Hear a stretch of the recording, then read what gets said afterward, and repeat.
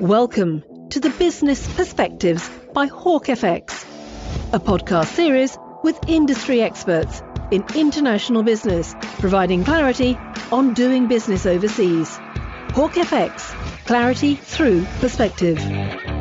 Hi there and welcome to the Business Perspectives podcast by Hawk FX. I'm Greg Smith and I'm here today with Craig Collins of Cert Label.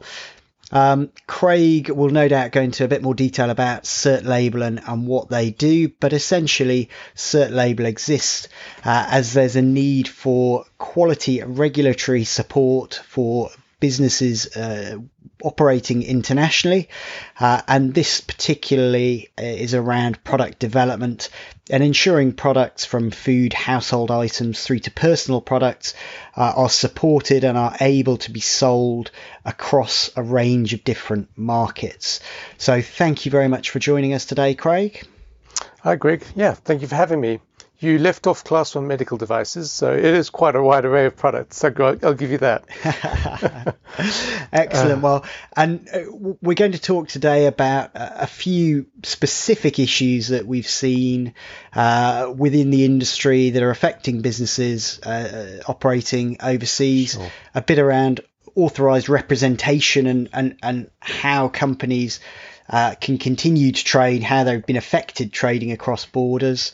I think you mentioned to me you've had a lot of questions around customs and excise and some of the issues around Brexit and the legislation and how this is being interpreted differently by different countries and how companies are able to deal with that. Greg, on that topic, what I want to do is strip it back a little bit and maybe just go back to what are the basic key elements of authorised representation, if that's all right. Sounds good. I mean, a lot of people go, authorized representation. Oh, yeah, you just stick a label on the product. Job done. Not quite. It's a little more complicated than that. An authorized representative actually has to take legal representation and accountability for the technical and the legislative requirements for your product. Sounds complicated. So basically it means if there is a legal issue with your product, they will be held liable for that product. Because they're within the EU market.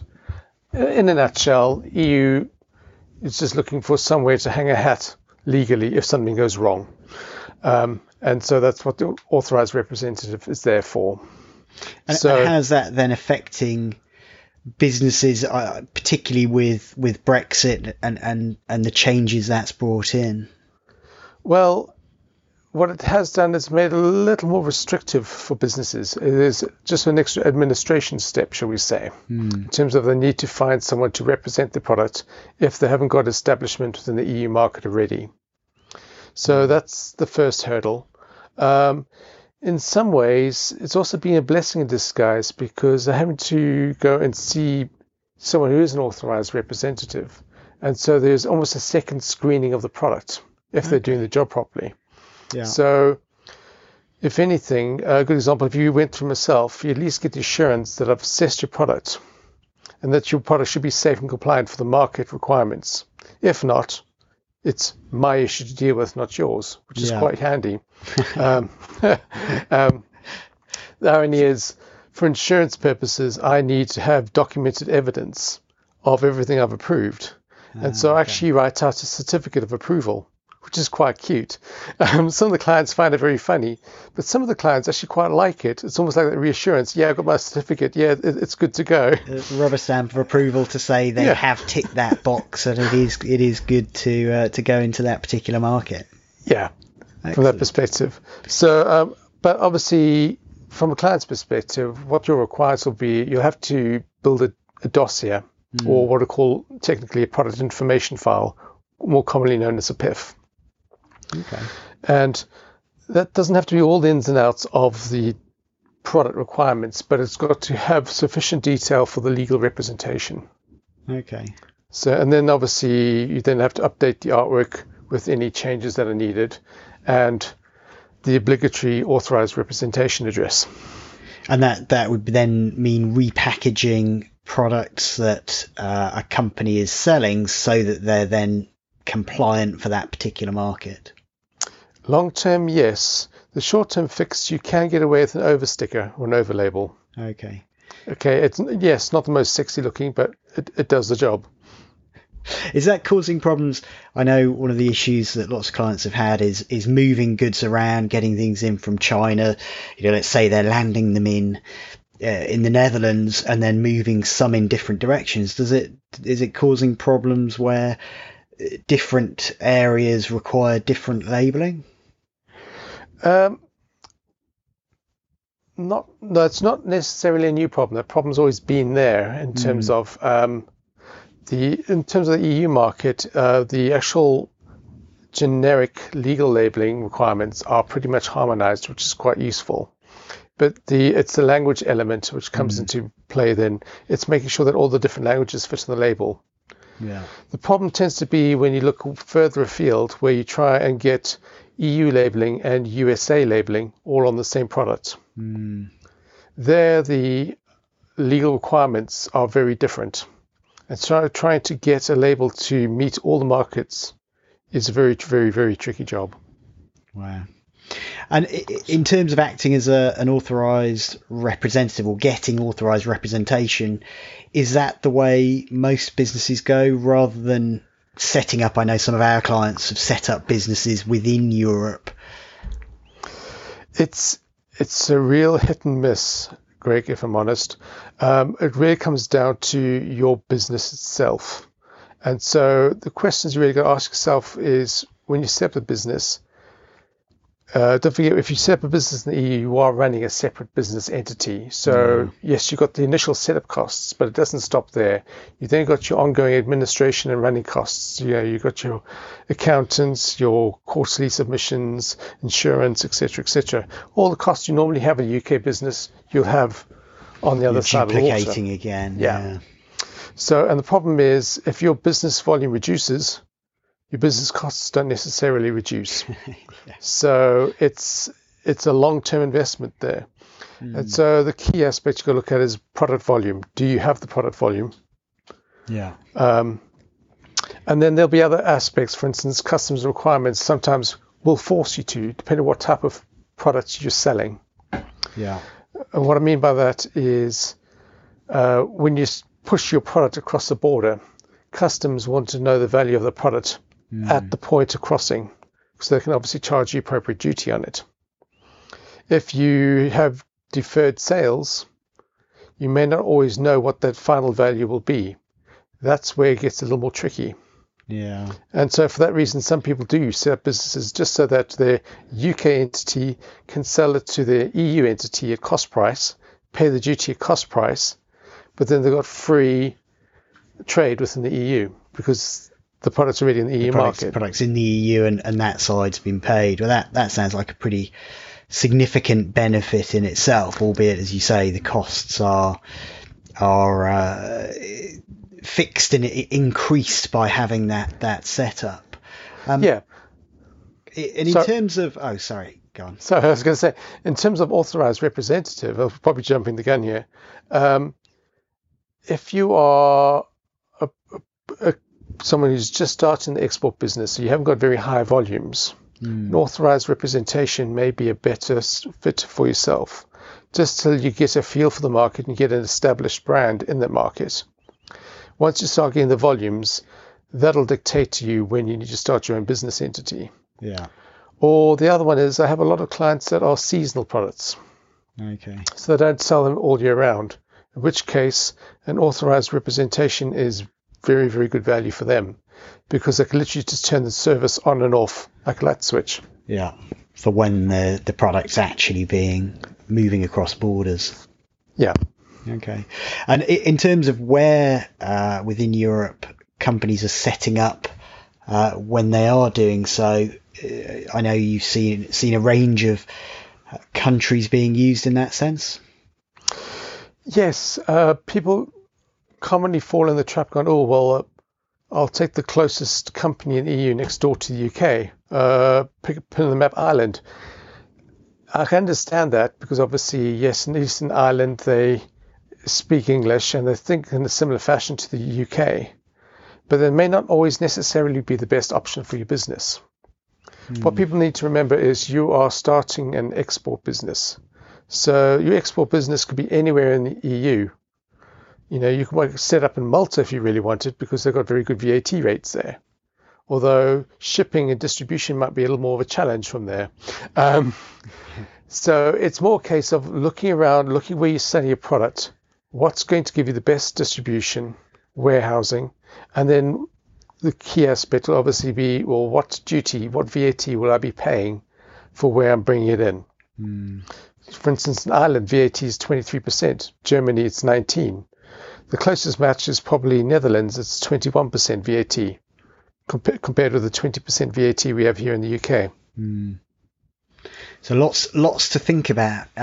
You've talked there a little bit about customs and excise, and I know we've certainly heard there's been quite a bit in the news about customers, importers, exporters having products held by customs at the borders.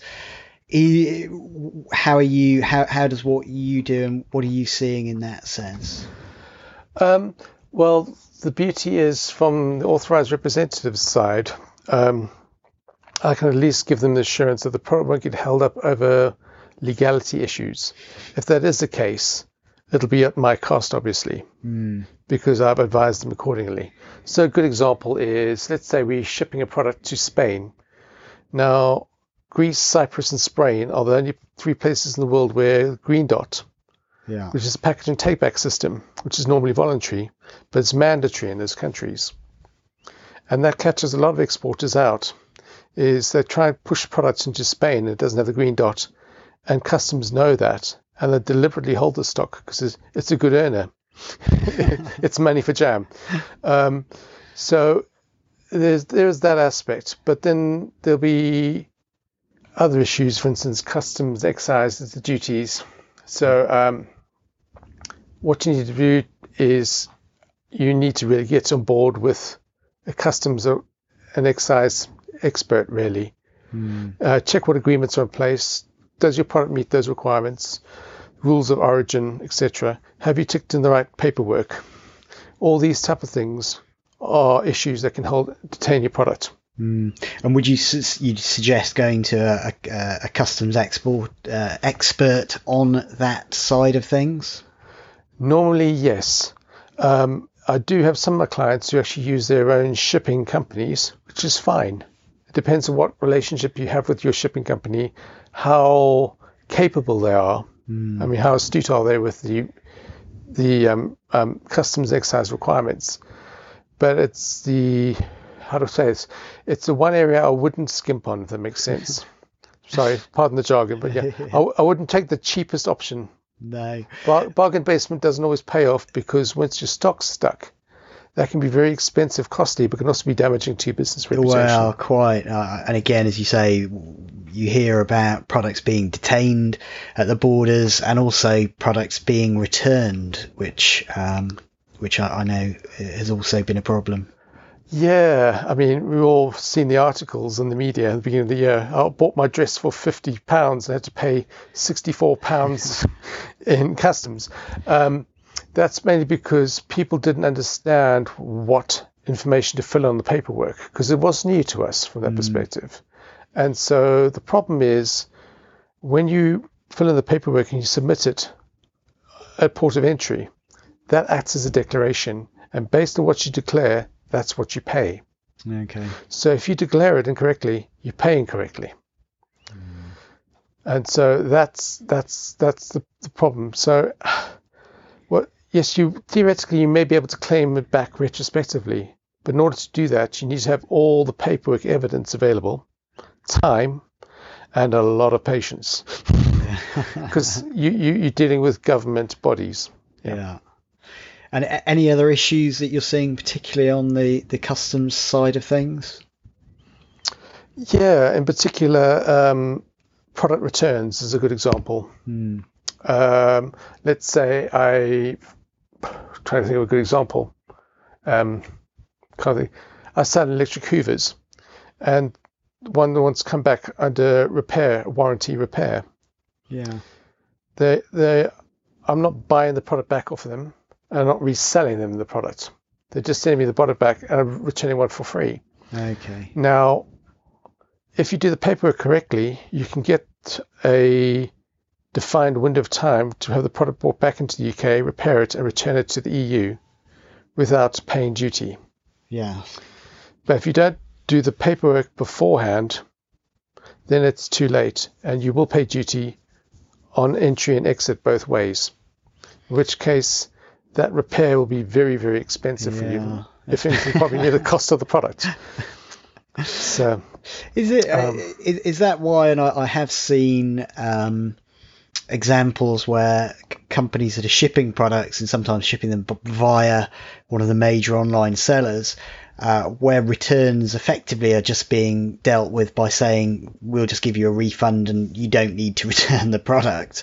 Exactly. Perhaps that's the reasoning behind it, that if the cost becomes so high by the time you've got the shipping and all the other costs, the commercial option may just be to say, actually, we'll just give you the money back. Well, yes. In particular, if it's a low value item, it doesn't justify the administration required for returning the item. Higher ticket price items, well then yes, it does justify the administration. And as companies are getting more and more used to this new way of working, it's becoming easier, should we say. The other one is what I call the double customs bill. Okay.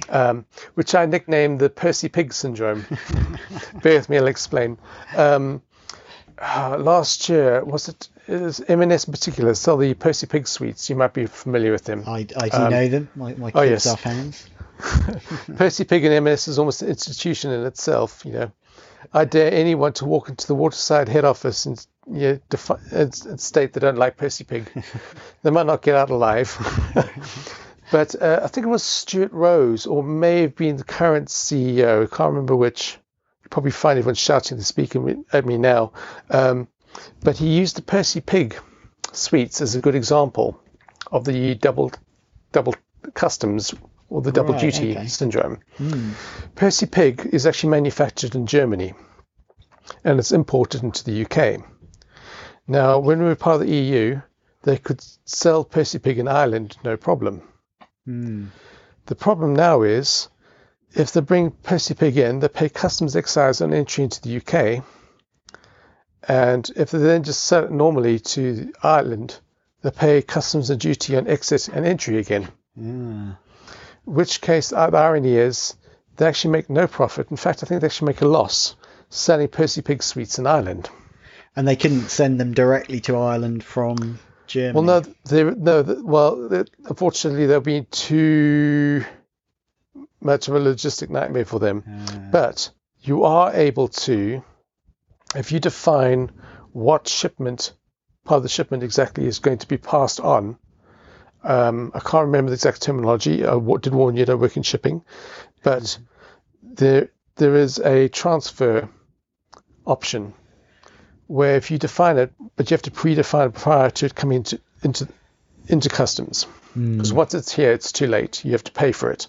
Yeah. But if you define you fill in the paperwork beforehand, you can assign that consignment to go on, and you are exempt from paying duty on entry into the UK. So then you are only paying duty once on it when it comes into Ireland. So they've got Percy Pigs back in the stores in Ireland. Yes, and breathe a sigh of relief. Excellent. And I guess it's been we've covered some interesting topics already, and I think the third area we were going to talk a little bit about was the legislation, and talking about different countries, how that legislation is interpreted by different countries. What's your thoughts and experience around that? It varies drastically from country to country. It depends on their whole cultural beliefs and things like that. I mean, if you take it even further afield, I lived in China for 2 years, and I'll keep the story short, but I went into a supermarket which is on the underground area. Supermarket's in the station. Yeah. I bought some household belongings. In particular, one was a can of deodorant.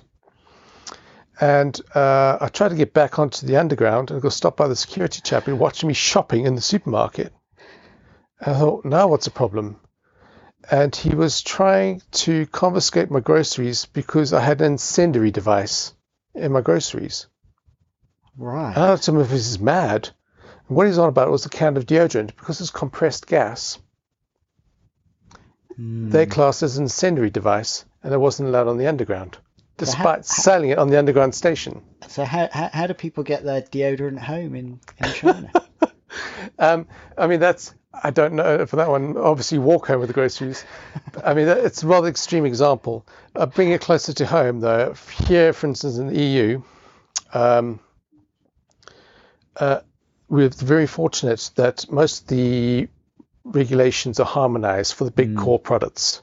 Yes, there are some situations which are quite rare where national regulations may go over and above the harmonized regulation. Okay. In those instances, then the national regulation takes preference. Okay. So people may remember Germany's renowned for this, forever pushing the boundaries on the regulations. And they're always falling foul of the European Commission. I think the famous one is between 2012 and 2014. They're challenging the EU Commission on the food regulations. And Germany has more strict regulations in place. They had. Long story short, the EU Commission basically battened them down and said, no, we'll stick to the harmonized regulations. So that did make life a little bit easier. But they did tweak one or two of the regulations in the process. But France is another one where recycling is mandatory, which catches a lot of people out. Obviously, I mentioned about the green dot for Spain. But a good story was 2 weeks ago, I had a customer who was looking to export their cosmetic products directly into Spain. Which you think, okay, well, the cosmetics are pretty harmonized. That's 12/23/2009. It's all fine.